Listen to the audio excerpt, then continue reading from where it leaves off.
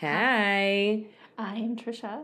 I'm Jay, and we are Buzzy Teachers. Okay, so today's huge episode is all about our why. And basically our reason why we're in this field in the first place and why we are staying. So our first question is, when we are little bitties, what were your interests, Jay, as a child? My interests, my mom was and my family were always big in education. That was a really high value in our family. So when I was a child, I really enjoyed tutoring kids that were younger than I was, and, just being a part of reading, literacy nights, and just all those different things that, schools put together for students and families. And I always enjoyed that. But even more so than that, I really enjoyed, interacting with people. People's always been, my thing. I like to be around people. So People. I was very much a people person. I like people, too. What about you, Trisha? My interests as a child were, I was kind of a big dork. I've been wanting to be a teacher since I was 5 years old. So I used to go into my room. My mom got me a chalkboard.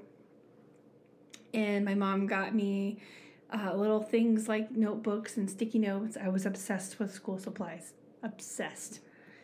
Remember back in the day where the grocery stores had the coupons that were pulled out and you could pull them out? I used to collect those, and those were my tickets to give to my children that were stuffed animals in my room. Mm. I had a classroom inside my bedroom for my stuffed animals. So you were preparing. I was preparing even before. I've always wanted to be a teacher in a classroom. I had a roster. I took attendance every day. I even had little naughty Johnny.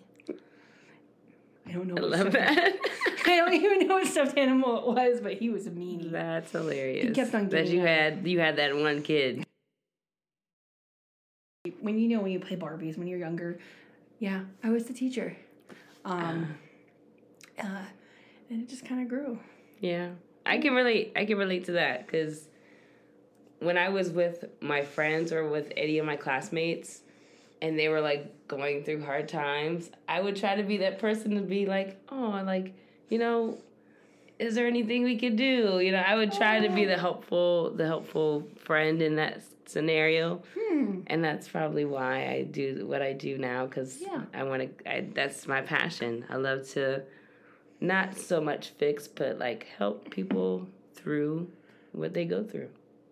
That's awesome. Or specifically kids, right? So, on that note, when or why did you decide to choose the education field in the first place? So what was that moment where you went, yeah, this is it? Well, I definitely can start with, the moment I decided I wanted to be in specifically school counseling, because there were two fields that I was kind of juggling between, because I knew I wanted to be in a school setting, because any other setting, I would think of I'm thinking of foster care system or anything in that realm. I think would be, it's almost too intense for me. So I had to think about what can fit me, or where do I fit in the education field, where my strengths are the most needed, most highlighted. And I realized that when I was an AmeriCorps member in Cleveland, and I was doing 2 years with City Year Cleveland. And if anyone knows what City Year is, it's a very amazing program that is all around the nation. Unfortunately, there's not one in Arizona. I definitely tried to figure that one out. But the moment I realized I wanted to be in education or school counseling was when I was in AmeriCorps. And I saw that in addition to so many gaps in academics and in learning, there are also so many gaps in children's emotional learning or their social habits and things of that nature. So I really thought that at that point I really wanted to be a school counselor.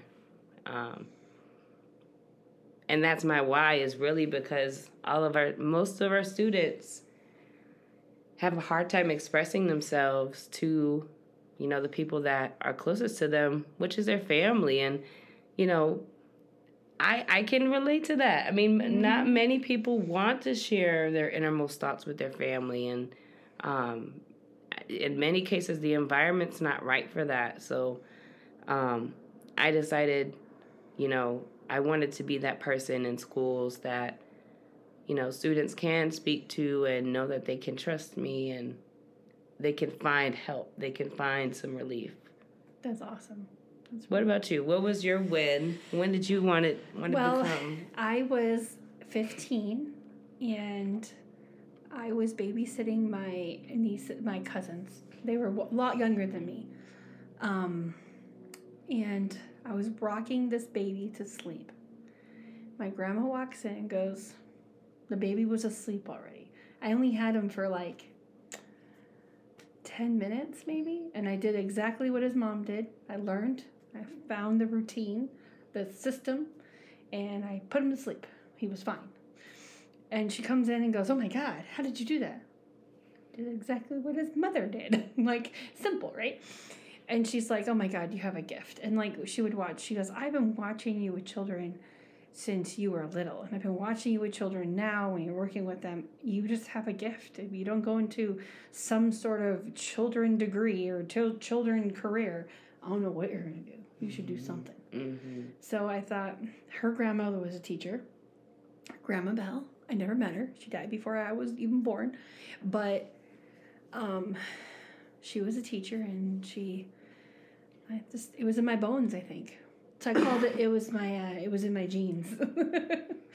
It was always in you. It was always in me. So I've always wanted to be a teacher, and ever since I started to teach, then it just came like super fun. It was so fun. Mm-hmm. I love everything about teaching. Obviously, I loved it as a kid too because I played teacher all the time. So it was just in me. So I just kind of sparked it. And then I joined teacher clubs in high school. I talked about education at different places, and I just was always part of the teacher crew. Future Teachers of America. Boom, boom. You were a Future Teachers of America? I was. Really? Yep. I was part of that in high school. It's funny that you mentioned that, because I never thought that I would, back in high school, would be a part of that, but I probably should have been. Yeah. Because, like, when people think of teachers, it feels like it's such a narrow field, but not. When you're in high school, you don't really think about, counseling. School. Yeah, you don't think of as a counselor or any other position to be like.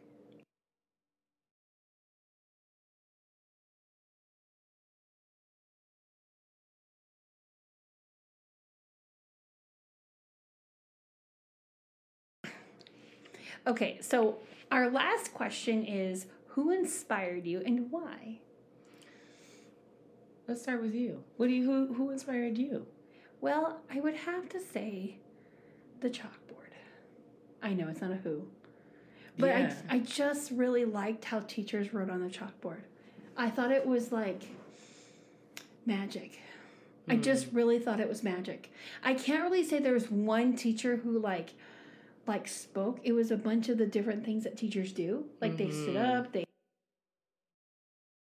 about the chalkboard. The chalkboard just because when I went to the chalkboard, it was really hard to write on. I was like, how do you do this? But the teachers wrote beautifully and nicely. I mean, I'm talking about like the green chalkboard, like the black chalkboard. Yeah.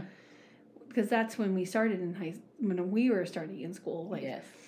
That's all we had. That's all we had. And we didn't have whiteboards, or we didn't have computers or smart boards or TVs or any of that stuff. Well, all that was starting to come out when I was, like, getting out of school, but I absolutely agree. Yeah. So I just think that was fascinating how talented they were. And plus, they knew everything. Like, you just know they knew everything. You could go to them and they can ask a question and be like, blah, blah, blah, blah. Yeah. And I love that aspect of teaching. Of teachers in general. There is this one teacher that was she was my kindergarten teacher. Loved every minute of her. She was a sweet teacher. She knew, she actually taught the school district I work now. She's a retired teacher, and I talk about Miss Alvarez all the time. Mm-hmm. And everybody's like, oh my God, I know her. Mm-hmm. It's really cute. I love when people have an impact like that. Yeah. It just lets them, it shows a lot of character, but it also shows, like, the intent of the person. Like, clearly this intent, like, your intention here is to really be a part of the school community. Right. Which I really respect. I just feel like that inspired me because it just felt so magical. I think teachers have this magic around them. Yeah. I don't know why. They do. And now that I have friends that are friends and people who are teachers, I have this one teacher friend. She's an interventionist in a different district that we work in, but she's just magic. You watch her teach, and I could watch her teach all day long. Like, she's just magical. Mm-hmm. Like, I just was like, oh, it's just amazing. Mm-hmm. I just think it's amazing how some teachers just do a really good job at they're just really good at their job. Mm-hmm. And there's some teachers at our school, and there's previous teachers I've worked with. I mean, I worked at a lot of districts, and I've seen so many amazing teachers out there, and they're just magical. They're just magical. Yeah. So that's why I'm here. That's why I stay in the business. The chalkboard. I like that. The chalkboard. I like that a lot. I would say one. Well, not even one. When I thought about this question, I couldn't really narrow it down to one person, because I can think about, like, really my first experience in school where I had, like, the most vivid memories, really, was when I moved to Ohio in school. And my teacher, I had never moved before, right? So, like, this was all new, and I was in a new climate, and, you know, all these different things. But my teacher welcomed me to the classroom, and I didn't feel like I had to, like, fight for my belonging in the classroom. Like, it was already there for me. It was waiting for me, almost, like. Aww. So that was always a positive moment in my education journey, because she made it so comfortable for me. And I want all my students to feel that way, that they always belong in the classroom, and wherever they go, whether it's within the same state or across the country, across the world, wherever they go, they should be able to be accepted and, you know, feel some sort of belonging in the classroom. So anyone who's ever been my educator, I that's who inspires me. And the good and the bad, because I've had I've had some bad teachers before. And I wouldn't say bad teachers. She wasn't a bad teacher. She was a good educator, but not the most competent in relationship building with her students. And Good way to put it. That's probably another big reason why I'm doing what I'm doing, because there are gaps. There are students that don't have a connection with a trusted adult in their school or just in their community in general. And so that's another reason why, you know, all teachers inspire me, even the ones that have challenged me, you know, because essentially it's always a lesson in everything. Yeah. There's always a lesson in everything. And I think that my earliest childhood experiences and interactions shaped me for the career I have today. And I wouldn't change it for anything. I even tell people to this day that this is my dream job. This is the job I've always wanted to be in, and I wouldn't change it for anything. Same here. This is my dream job. I've been dreaming of it since I was 5. And I would not change it for the world. Yes. I love seeing my little faces every day. Mm-hmm. Mm-hmm. Yeah. Mm-hmm. Now, would I change the way that people interpret my job? Absolutely. But we can talk about that another day. Oh, we can talk about that any other day. Definitely. We will talk about it because it's important. But I just want to hint that I just love this career. I just love this job. Even the downs and the ups and downs, the good, the bad, and the ugly. I just love this job. And my biggest thing to take away from this entire podcast is that I want us as a field and people as a society to start loving education again. And then maybe we can bring... Yeah, the more, we as a community stand with each other, stand by each other, support one another. I think a lot of times we don't know what that quite looks like. And it's hard because we all got our own stuff. I'm thinking of challenging our listeners. I think it's a good idea. A person in your campus, on your site, and they have impacted you in some way, I challenge you to let them know that they made an impact in your daily life. Let them know that they made it. If you can't think of maybe someone, think of someone who you do admire and do aspire to. If you can emulate, let them know. I feel like so many of our teachers need to hear words like that, need to hear each other encourage one another. So that's my challenge to you. Go encourage our... I think that's a really good challenge. Good challenge. I'm thinking of somebody I can challenge. That I can tell that person. Yeah. To. I'm excited to do that. And I kind of said that for myself in a way because this week has been so challenging. Yeah. So challenging, but I'm so glad that, we have this podcast to share, encouraging and uplifting items of conversation. We can sit there and vent, more vent. And I know teachers can vent about... This podcast is mainly for the positive side of education. Yeah, we're trying to reframe, as we said, this is our mission. We're trying to reframe the ideas that mainstream society has kind of created, the narrative of what American education looks like. We want to reframe that. We want to change it. Well, we're doing our best to change it in our own personal careers, yes, right? Yes. But this is just another way to add impact and add influence. Yes. So go out there and tell that person that inspires you that they inspire you, and thank them for being such a wonderful educator.